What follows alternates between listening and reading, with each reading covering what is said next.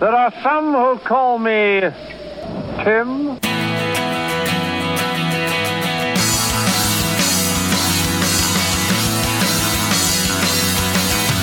Welcome, Valley of the Sun and around the world. Tim Jacobs here. Thank you so much for joining me on Life 360 with Tim Jacobs. This is your 1 hour WOD with God, your spiritual Zumba class, and it is the Thigh Master for your soul. Yes, you will leave listening to this program feeling like you have got a workout inside your soul. Now, this is the show that is redefining Christian radio right here on 1280 KXEG, coming at you from Phoenix, Arizona. And it is a beautiful day here in Phoenix as we're in that wonderful stage of the year where it's not winter and it's not summer. It's the brief moments of spring where we get the warm air, and today it's kind of like partly cloudy. It's just beautiful outside. Listen, I want you to follow me on Life 360 with Tim Jacobs on Facebook. So just go to Facebook, Life 360 with Tim Jacobs. You can find me Twitter at Tim G. Jacobs. You can find me there.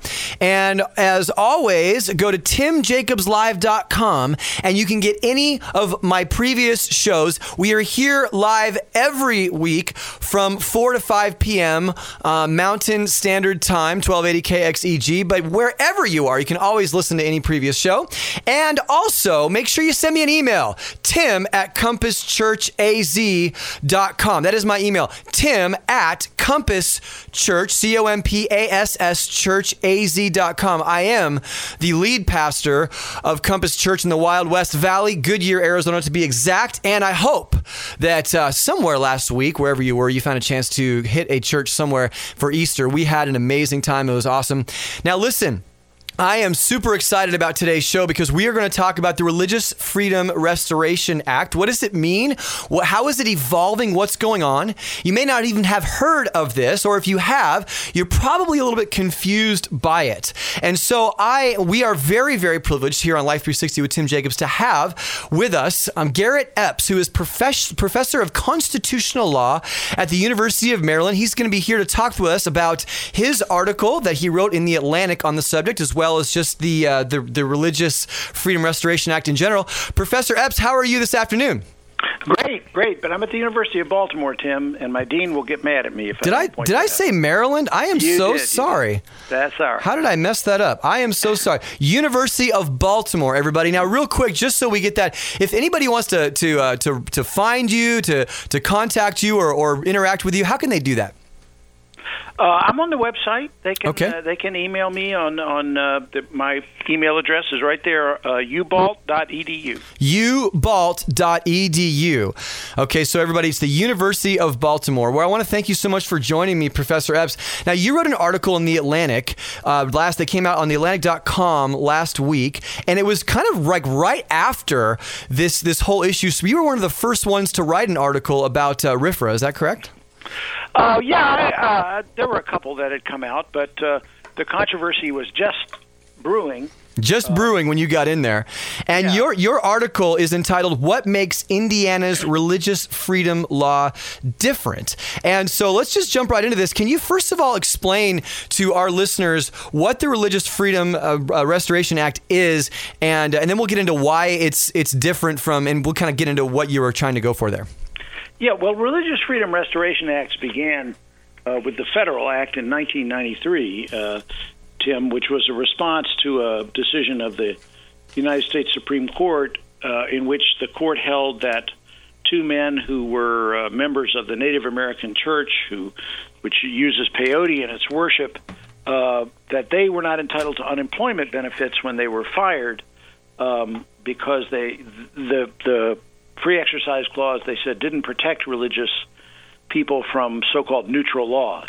Mm-hmm. And this caused a great deal of reaction in the church and religious communities, both Christian and all others, because it is very possible for a legislature to interfere with religious conduct without knowing it, because they just don't take into account the existence of certain religious groups. I mean, certainly the Oregon legislature in the Smith case wasn't even aware that there were members of the Native American Church in Oregon. So basically this law then in the 90s came about as a result of these Native Americans using peyote as part of their worship. And did this law then subsequently protected their right to do that? It's fascinating that case produced 3 different statutes repudiating it. One was the original Religious Freedom Restoration Act, and then there was an act called the Religious Freedom Amendments to the American Indian Religious Freedom Act, Free Exercise Amendments, and then the Oregon legislature passed a law making it clear that the state's drug laws were not to be applied to the religious worship of the Native American Church. So the reaction was pretty intense, and the Religious Freedom Restoration Act, as passed in 1993, was considered to be a pretty important piece of legislation. But in 1997 or so, the United States Supreme Court held that law didn't apply to the states. Under federalism principles, they said that the federal government can't legislate these constitutional standards for the states. And in the period after that, in the late 90s, early 21st century, a number of states, including Texas and some others, passed state religious freedom restoration acts, again, aimed at this situation where the legislature passes so-called neutral laws that impact people's religious worship in a way that the legislature probably didn't intend. So now we fast forward now to what happened last week when Indiana passed a law called the Religious Freedom Restoration Act, and you make the argument that even though a lot of people have said, hey, listen, everyone just needs to relax, this is just like the federal law, you say that it's different. How is it different? Well, I'll tell you a couple of points where I think are significant.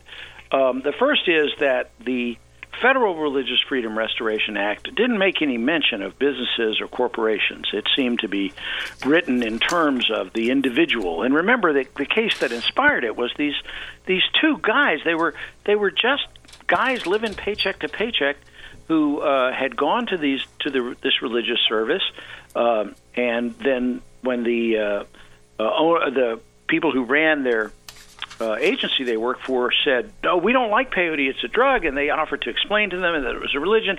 They said, we don't care, you're fired, and not only that, you don't get your unemployment compensation. So, it started out as being very protective of that. Now, as everybody listening to your show knows, we're in a situation now where the law of marriage is in rapid flux. Yes. It seems entirely possible that by the middle of this summer, the Supreme Court will have reached a holding that requires states at some level to allow and protect same-sex marriages.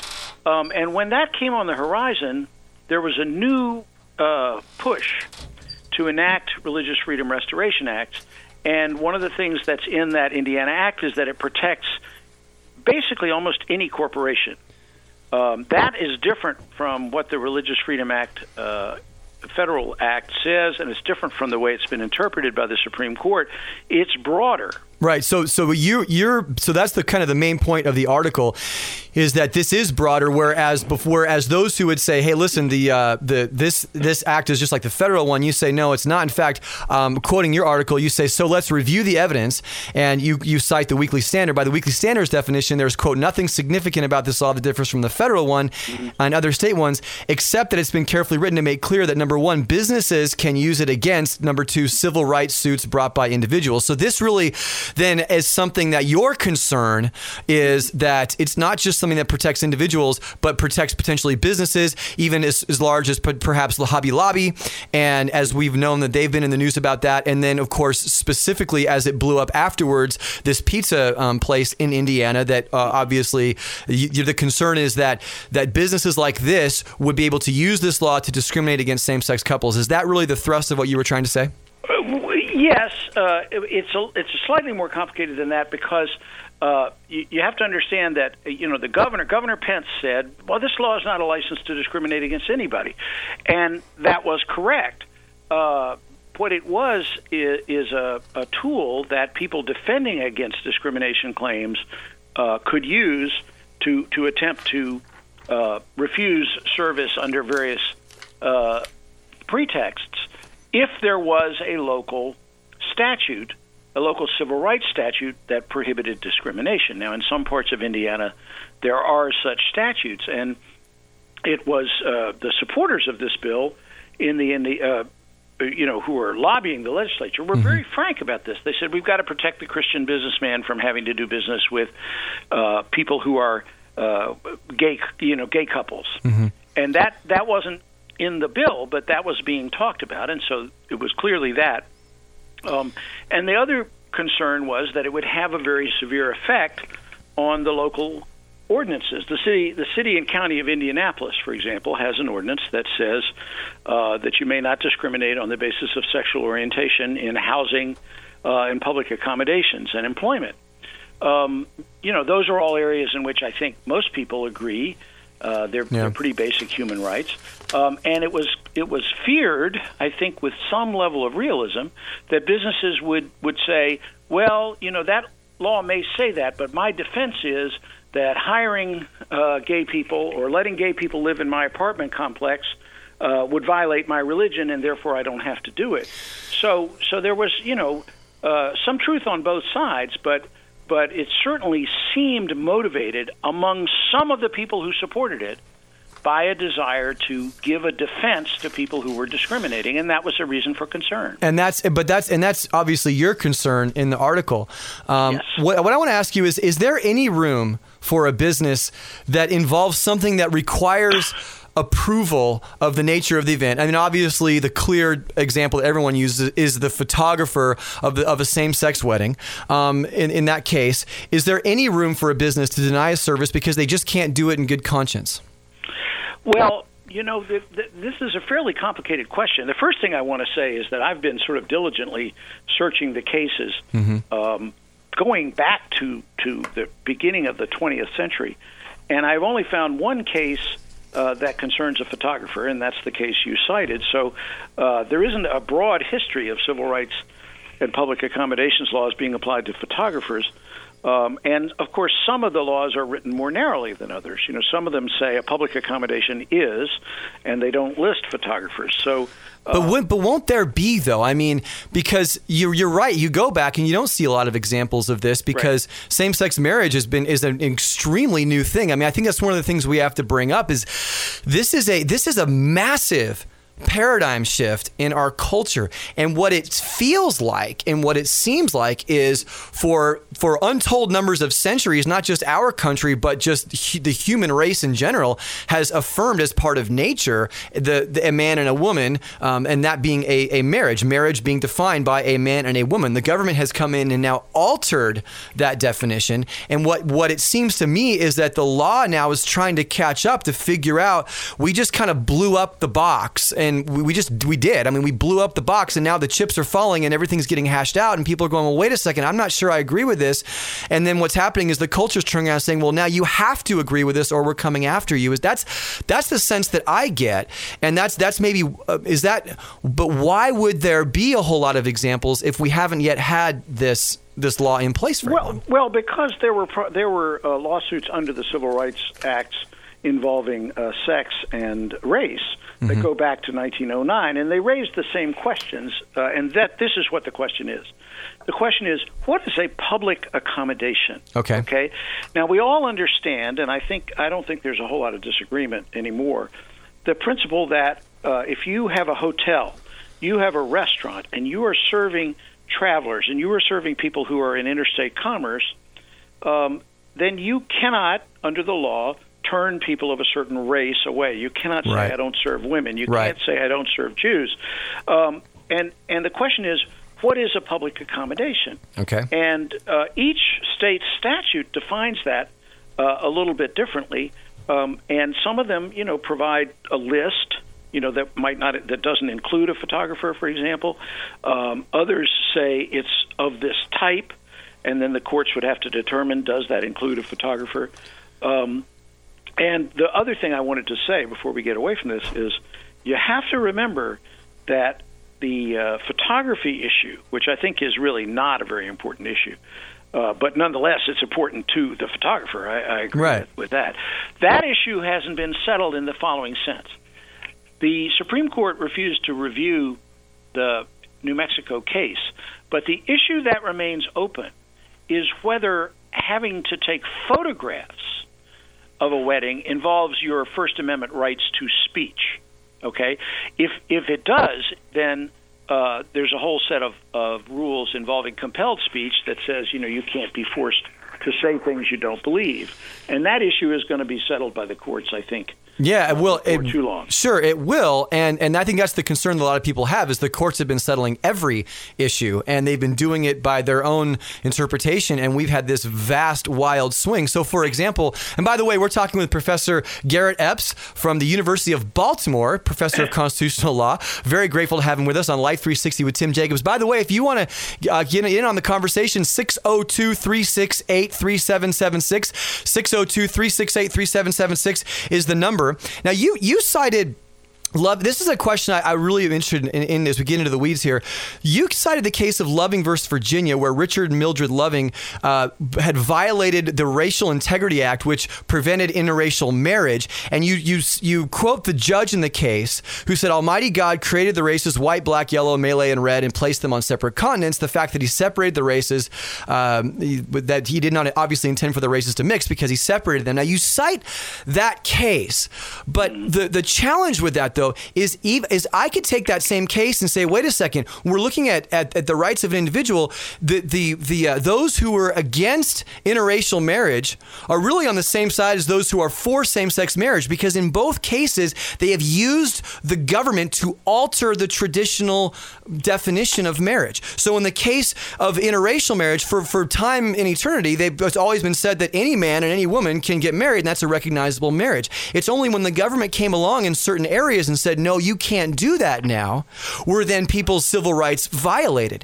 Now, fast forward a bunch of generations, once again, the government stepped in and taken a common definition that's been in place forever, altered that definition and said, well, now, no, we're gonna say it's different.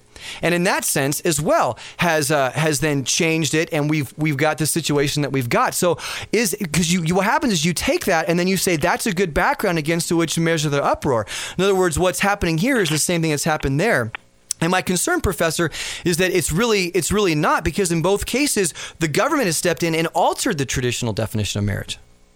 Well, I think that really for at least 500 years in Western society, marriage has been a legal relationship, and for that, in that sense, I don't think you can really say that there was some pre-existing, religious definition of marriage that the government is now altering. The government has always shaped the contours of marriage, what members of a family can get married, what age you can get married at, what obligations and what effects that marriage has on the rights of the individuals. And the point about Loving versus Virginia was simply to say this. It is, I said this very explicitly, the people who said that interracial marriage or desegregation of public accommodations violated their religion, and I said this very clearly, were absolutely sincere. They were Christians who were completely sincere. They had read their Bible. This was their interpretation, and I knew those folks. I grew up in the South, and some of them were wonderful people, and just said, this is my belief. And at a certain point, the political system had to determine that the wrong that was being done to non-white people in the South and in the Southwest and even in California outweighed the fact that it was going to cause some anguish on the part of these people who believed religiously that they shouldn't mix with black folk. And that's a difficult call.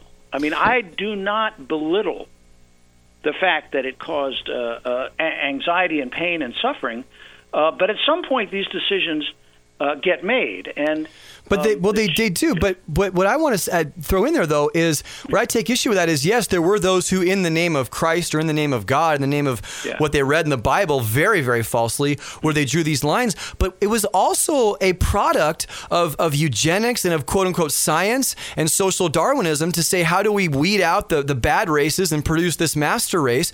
I mean, the secular atheistic movement was just as much party to this kind of this anti-interracial component. And in the same way now that many people who are advocating for same-sex marriage are doing so in the name of God. They're saying God wants us to love everybody. So both sides are playing the God card here. And I think what's frustrating is when one side says, well, you're wrong, but you guys, the people that were against interracial marriage were purely the Christians and the God-fearing ones. Now, they may have a louder voice, but certainly the atheists as well were just as happy about being racist. I don't for a minute say that only Christians opposed or only religious people opposed desegregation. I was saying something different, which was, there was a time in this country, and within living memory, because I remember it quite well, where a number of people sincerely believed, on the basis of Scripture, that there must not be mixing of the races. There are many, many fewer people that believe that today, and I think it's because the races mixed and the world didn't collapse. And as you say, there are people of faith on both sides of this same-sex marriage issue. And my guess is that if we work out how this is going to work, it's not going to produce a cataclysm for believing Christians on either side of the issue. And this is why I didn't want there to be a Religious Freedom Restoration Act, because that act wasn't up front. It didn't admit what it was doing. It was bucking the issue to the courts. And what I'd like to see happen is I want there to be a debate on what non-discrimination law should cover and what it shouldn't. Well, let me throw one at you then, Professor, because I want to, this is a question I think that would be a helpful one. I'll give you an example right out of my own personal life. I'm a full-time pastor, but I also have a wedding business, you could say, on the side where I offer myself to perform weddings to people outside my church. I advertise. It's totally separate from my church, where even if they kick me out of the church tomorrow, I could still do this. But I also, because of my conscience and my beliefs, I absolutely would refrain from performing a same-sex wedding ceremony. Where does someone like me fall into this? Do I need to be concerned about anti-discrimination suit because I'm not protected by the church per se, because I'm not doing it in the name of the church, but I also run it basically is it's not a business from the standpoint I have an office, but it's a service that's provided. How do we get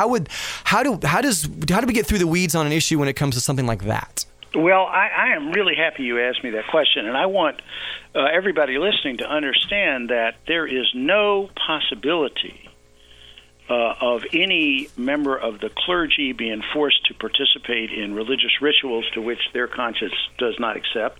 And that goes for people who play the organ, that goes for the choir, that goes for the church itself. And I am looking at, literally, as we talk, a case called State versus Barkley from 1985 in the state of Kansas, which is, as far as I can tell, the only time in American history that a civil rights law has been attempted to be used against a pastor, someone, very much like yourself, who operated a for-profit wedding chapel. Now, he was ordained, he was a member of the Southern Baptist Convention, but he also had a business called the Wedding Chapel, and people could come and sign up. They didn't have to be members of the church. He would give them a nice religious wedding. This is in Kansas, somebody in the state prosecutor's office got concerned because Reverend Barkley did not believe that the Bible sanctioned interracial marriage. I'm not comparing opposition to same-sex marriage to that. I'm just saying that was the issue. They said, you're discriminating in who you marry. You can't do that. And they brought a prosecution against him for violating the Kansas Civil Rights Act. And the Kansas Supreme Court, in a decision in 1985, basically said, and courts have to do this from time to time to prosecutors, they said, what are you, stupid? What are you doing? What is this case doing here? They said, the First Amendment says Congress shall make no law respecting the establishment of religion or prohibiting the free exercise thereof. They said, we have searched everywhere in the case law. We cannot find a single case that has ever tried to apply a law like this to a religious clergyman who performs religious ceremonies. Get this case out of here. Well, that is the only time a case like that has ever been brought. Right, and I appreciate that, and I understand that.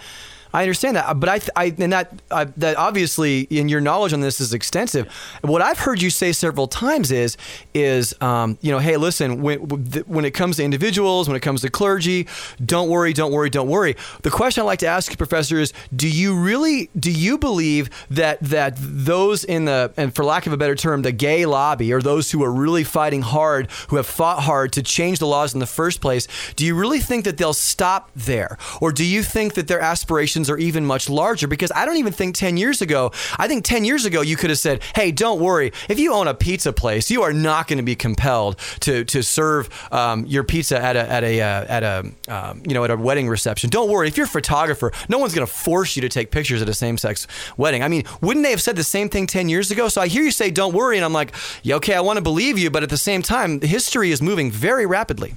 History is moving very rapidly, but it ain't moving away from the First Amendment to the United States Constitution. I can promise you that.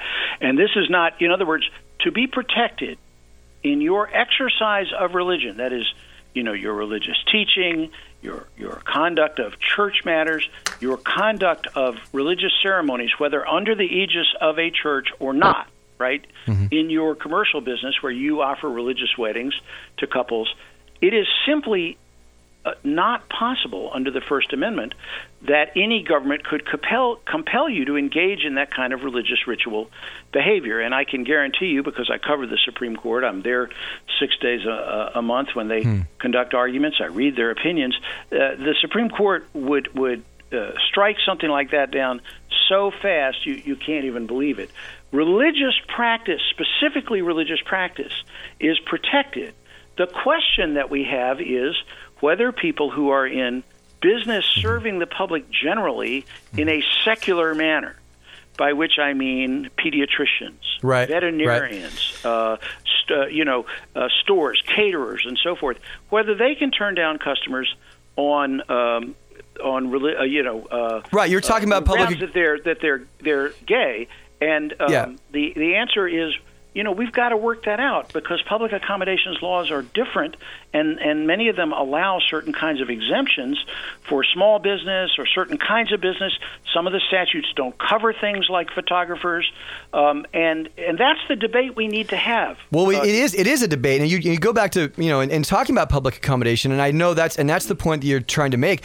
At the same time, your article, and in fact they put it in very large letters off to the side of the text, says, and you say this, I quote, "Being required to serve those we dislike is a painful price to pay for the privilege of running a business." Now, the first thing I want to say about that is I really want to make sure and kind of take issue with the fact that you say being required to serve those we dislike. The pizza place, Memories Pizza in Indianapolis, they said, in fact, ABC News confirmed this. They said they would not refuse service to a gay man or woman at all. They would only refuse to cater a gay wedding. Now, I think the confusion here and what this says when we say, well, we dislike this person, the confusion that's created is because I won't serve you, that means I dislike you.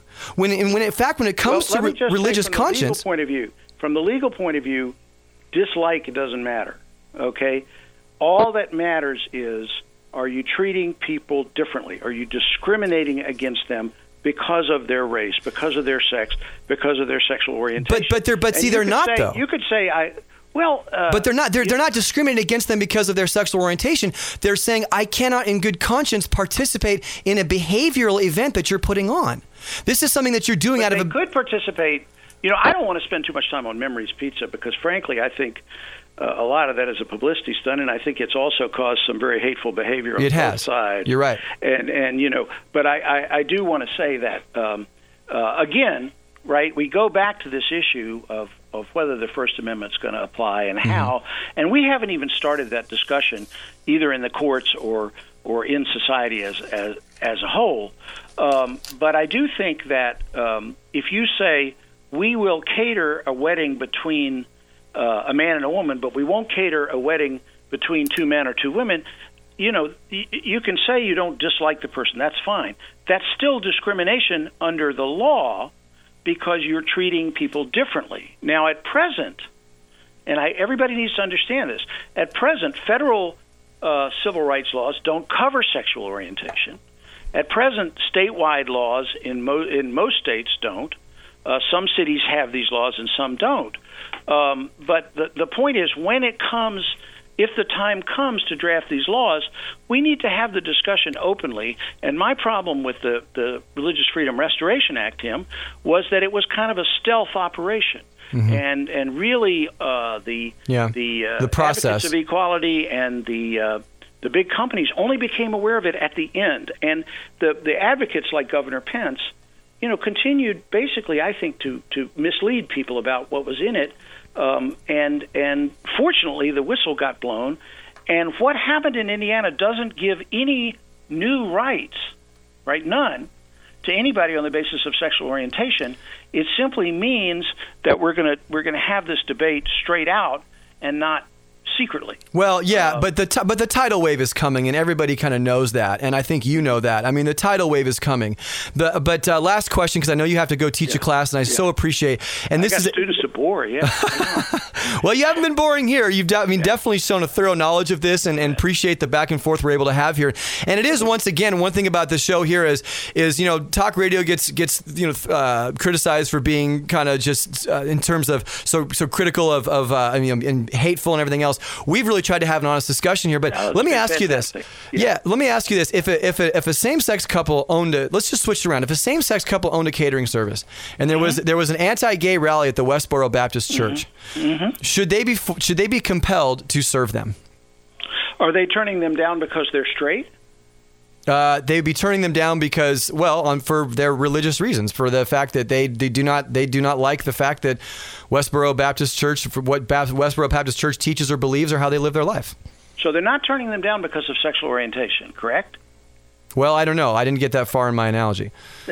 Well, because I think we can assume that a business owned by a same-sex couple would be happy to have business catering the average church, and they wouldn't say, "Gosh, is your church made up of heterosexual couples? We won't cater." Well, but we all know the Westboro Baptist Church, though, is the. No, I understand that, but I think the issue is slightly different. What they're asserting is a First Amendment right to do something based on disagreement with the viewpoint. Mm-hmm.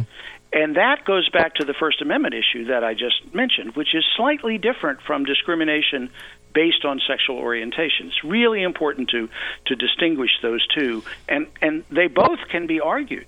Yeah, but see, that's the thing. They have to be argued separately, Tim. They're not the same issue. Well, perhaps, but I would argue. But see, that's where the camel's nose has gotten in the tent, because now sexual orientation has moved from being an issue of, as you said. I don't exactly remember how you put it just a second ago, but as you put it, a point of view. Because I would see it as a point of view, and now it's being protected as in the same way as a racial identification, which I think is just it's the wrong road for us to take overall. Now, that being said, I absolutely believe that we need to protect the rights of everyone, and I think, and I think you would agree with this, Professor, that a person could say, you know what, I really don't feel comfortable participating in this ceremony, even though I do care for you as a person. I want you to be able to have freedom to do what you're able to do. I just can't enthusiastically embrace this, and I think we need to be very careful how we are letting the chips fall there, and I think you would agree with that as well. Professor, I don't want to take up any more of your time because I know you've got to teach a class, but I thank you so much for joining me here on Life 360. Did you have a good time? Yeah, anytime. Give me a call. I'm glad you did. I'd love to have you back on. Can I ask you more questions as other constitutional law issues come up? Can I hit you up again? You know where I'm at. Oh, thank you so much, Professor. Thank you so much. You have a great day. Have a great class. We have been talking with Professor Garrett Epps, Professor of Constitutional Law at the University of Baltimore, and we had a great discussion. Call me at 602-368-3776 and let me know what you think about it after the break. I am Tim Jacobs. Hi there, Tim Jacobs here. I want to talk to all of my listeners living in the Phoenix area. And if you're like me, you're trying to stay active, and sometimes maybe your ego is writing checks that your body can't cash. And if you find yourself getting hurt, maybe you pulled something and you don't want it to sideline you, you need to go see my friends at ChiroFit. They are a full-service chiropractic, massage, physical therapy, and they have locations all over the valley. They have one in Buckeye and in Peoria, Tempe. They just opened up another location in Avondale. Go to ChiroFitGroup.com. That's ChiroFitGroup.com, or call them at 623-773-2000 and just tell them. Say, I'm hurting and I need help. And they will get right on it, and you can go down there and you can start feeling better today. So again, ChiroFitGroup.com, and tell them that Tim Jacobs sent you.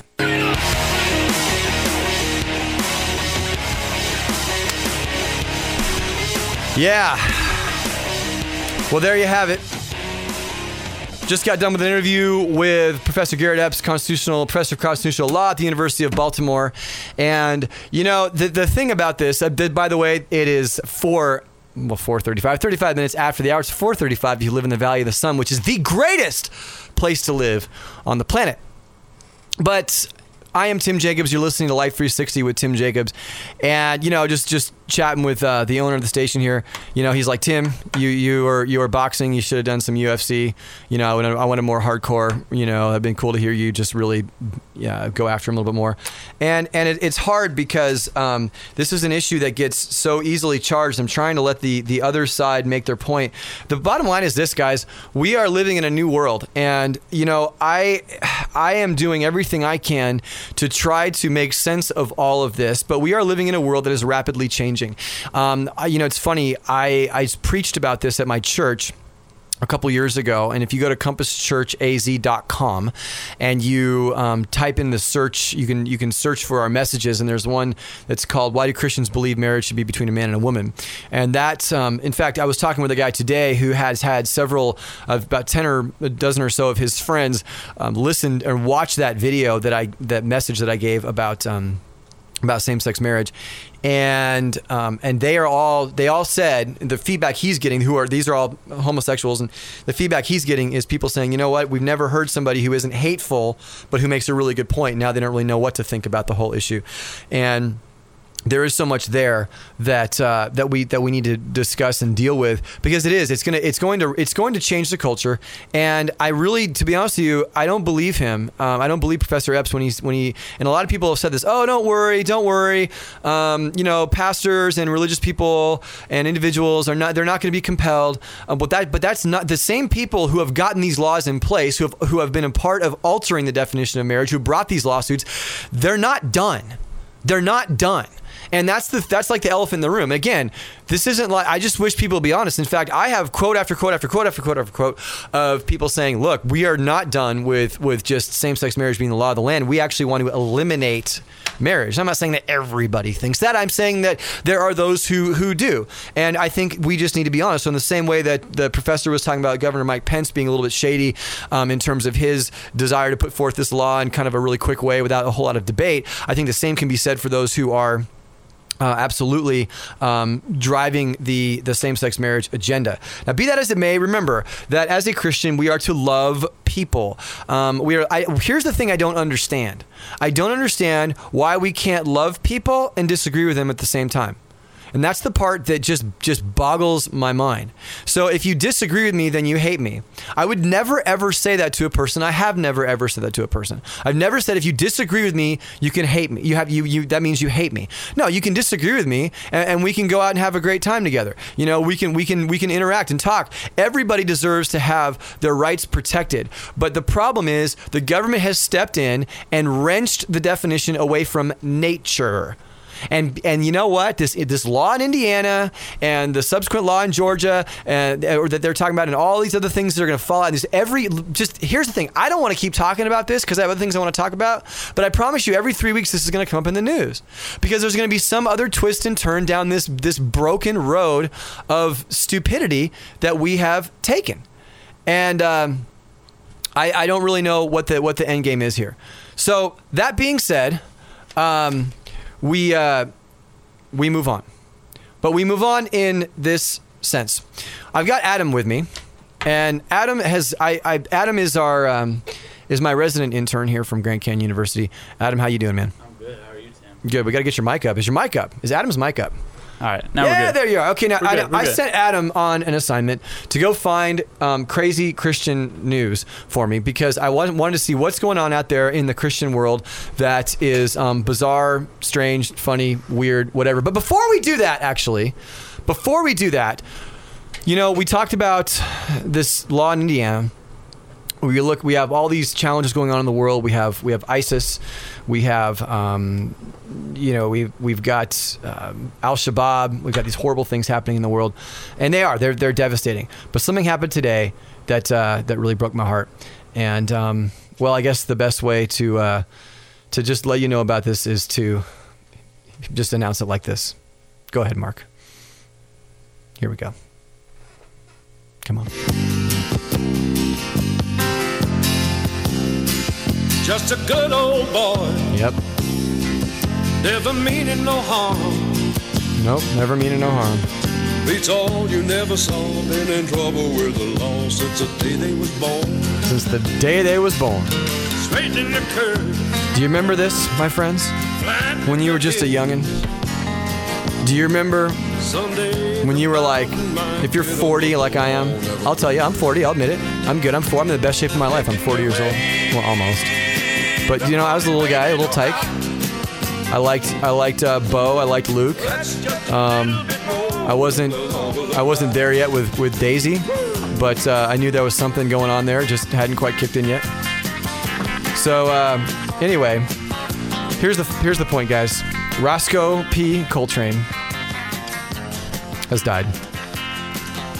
According to CNN, Roscoe P. Coltrane was 88 years old, died in hospice in Hickory, North Carolina of complications from pneumonia. Have we not conquered pneumonia yet? What is wrong with this world?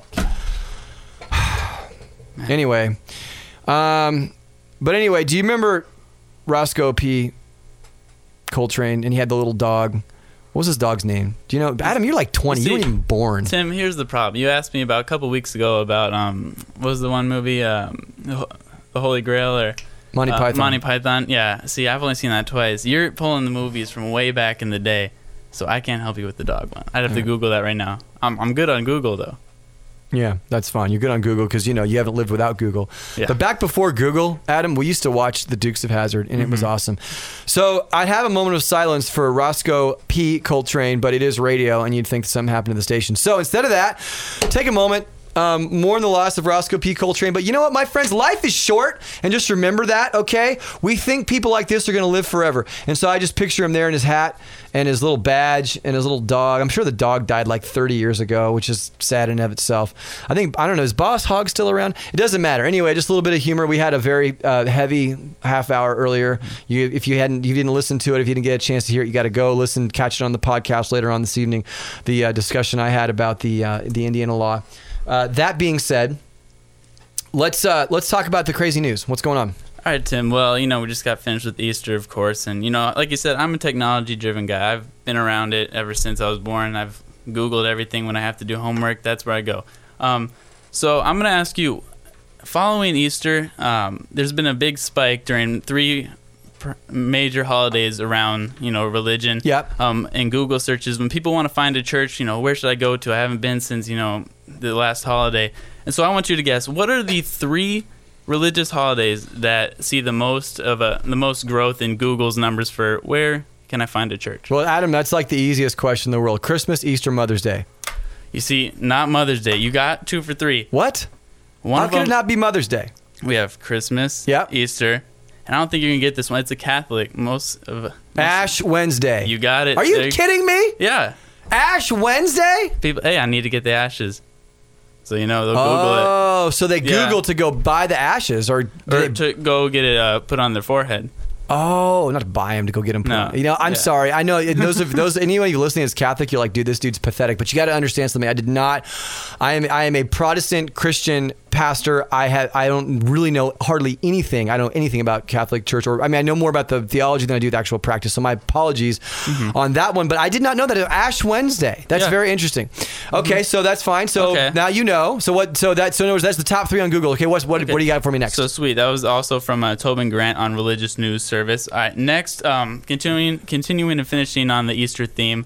Imagine this. It's like, all right, honey, all right, you convinced me. Let's go to church. It's Easter, and all of a sudden you're in New Jersey, you're in the service, and all of a sudden, guess what happens? The ceiling collapses. That's right. In a New Jersey Korean Union United Methodist Church, you have about ceiling collapsed. 75 people were in service, and sadly, one's critically injured. No fatalities, but 14 injuries in total. So imagine, probably assume, hey, the rapture is happening. And I told you this is what happens when we come to church. Now, was this on Easter? Yeah, this was exactly on the day. And what was the name of the church? This was the Korean Union United Methodist Church. So you could say that the Korean Union United Methodist Church really brought the house down. We need a button bar, honestly. I would have hit the button bar. No, that's so bad. But it's sad that someone's critically injured. That's not good. Yeah, and we assume this is true because you're fine. You're going to these wacky websites that may or not even be true. CharismaNews.com. Okay, Charisma News is not bad. I don't know. I don't read it too much, but that's okay. There you go. Okay. So we had a roof collapse. Now look, folks. If your Easter service was boring and horrible, and whatever, and they didn't have live animals and. Do they have live animals in Easter? I think they do. Anyway, here's the point. At least the roof didn't cave in. Okay, Adam, what do you got next? All right, I got two more for you. This one, Mike Tyson's abandoned home. And now, if you get the chance to Google this, it went up for sale. Some millionaire bought it, but now somehow it's landed in the hands of a church in Ohio. So imagine this. You got this multi-million-dollar home. I can't remember how much this thing cost when it was bought. I believe it was $1.3 million, actually. And so... Now, would that kind of bring you as a new Christian to go to church? If this is Mike Tyson's giant mansion, I know you're looking for the goofy stories, and I was kind of looking this up, and I thought this is pretty crazy. So help me understand. A church bought Mike Tyson's house, and they're renovating it, turning it into a church. Yeah, and they even said, hey, so they're actually hoping to have Mike Tyson come to their first service once it's all finished and renovated. They want to incorporate a sanctuary, classrooms, a youth center, and a children's area, which includes a gym. And so I looked at the pictures of this online. This thing is outstanding. I mean, you can see why athletes go bankrupt when you buy like pools and basketball courts in your home. I mean, that's what happens. So are they going to have like the the Robin Givens Memorial? Yeah. Something or other. I don't know. Yeah. Like maybe a first aid kit over by where she hung out, or are they gonna have a little like chalk outline or something? I will be in contact. Maybe a Vander Holyfield's ear on display. Frame, in a frame off to the side. Absolutely. That'd be cool. Maybe if you want to go and just kind of pay homage. What'd be funny is if they had a Vander Holyfield speak there. Yeah. Preach at the church in Mike Tyson's house. Yeah, I do know Holyfield. He's with all the shots he's taking to the head, I don't know if he can formulate too many great sentences. It would be short. It would be a short sermon. Short and sweet. Yeah. Yeah. Okay. Well, that's good. That's interesting. Now, if you didn't know that, who knew? Who knew? It's kind of like when it's like when Voltaire. Remember that guy Voltaire who made the prediction back in the 1800s, the French philosopher, that Christianity would be dead in 100 years. And was it the 1800s or 17? I forget. My kids are studying history right now, and they're telling me stuff I remembered, I learned 20 years ago. But he made some prediction that Christianity would be dead in 100 years, and then 100 years later, the French Bible Society bought Voltaire's house, and they're printing Bibles out of his house. So it's not really the same thing, but it reminded me of it. Okay, what else you got? All right, we'll finish up with this one for my segment. So Dateline, Massachusetts. Okay? Massachusetts. And Christian Today reports on this one. So Mike Overett, I believe he is a former, let's see, what was his job? A paratrooper. And so he's preaching on the streets. He's been doing this the past 5 years. A street preacher. He's a street preacher. And he gets arrested. This was back in June of 2014. And so this whole case has finally come to a conclusion. And he gets in trouble for basically preaching against homosexuality or gay. So kind of going in to what we talked about in the last segment with our wonderful guest. And he quoted Leviticus 20:13, which kind of talks about, if a man lay with a man. I mean, this is Old Testament stuff, talking about the sin of that. It's an abomination, yeah. Yeah, abomination, the exact word he used. And so the judge in the Bristol Crown Court said, hey, you can't use abomination. And so in the end, he has to pay $200 for his fine and another $1,300 in costs and compensation to one of the homosexual men who heard the preaching. So you may think, all right, wow. Well, that's kind of weird. But actually, as I went down with the story, this guy's kind of a little goofy because this is not the first time he's actually been in trouble with the law with his preaching. So I don't know. yeah. I don't know how I'm. You know, I mean, again, it's all context, my friends. You can't, you know, I mean, I guess there's freedom of speech, and again, that's going to come into the issue. But it's context. It's like, when is there a good time to do this? But the whole fine thing seems kind of weird to me. So that's what you got. That's Adam Johnson with Crazy Christian News. Crazy Christian News. I'll be back next week. Let's get back at it. Well, that sounds awesome. So, kind of summing up where we are today, and I want to. We have a few more minutes. And by the way, if you have a question about anything or a comment about anything, 602-368-3776. This is Life 360 with Tim Jacobs, launching a new little segment here with Adam Johnson called Crazy Christian News, because, you know, there's just crazy stuff that happens out there, and the world's getting pretty nutty.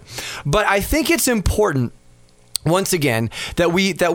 And I heard someone say this. They said it this way, and it really made me think. There's one thing to say, you know, we have to roll with the tide of the culture, and we do. There is a sense in, like, you know what, you can't just get mad about everything, but at the same time, you got to know what it is that you believe, and there shouldn't be any fear in trying to be clear about what it is you believe. And so, for example, you know, when we talk about Easter, we absolutely believe, for example, that Jesus rose from the dead. Like, it was a physical thing that happened.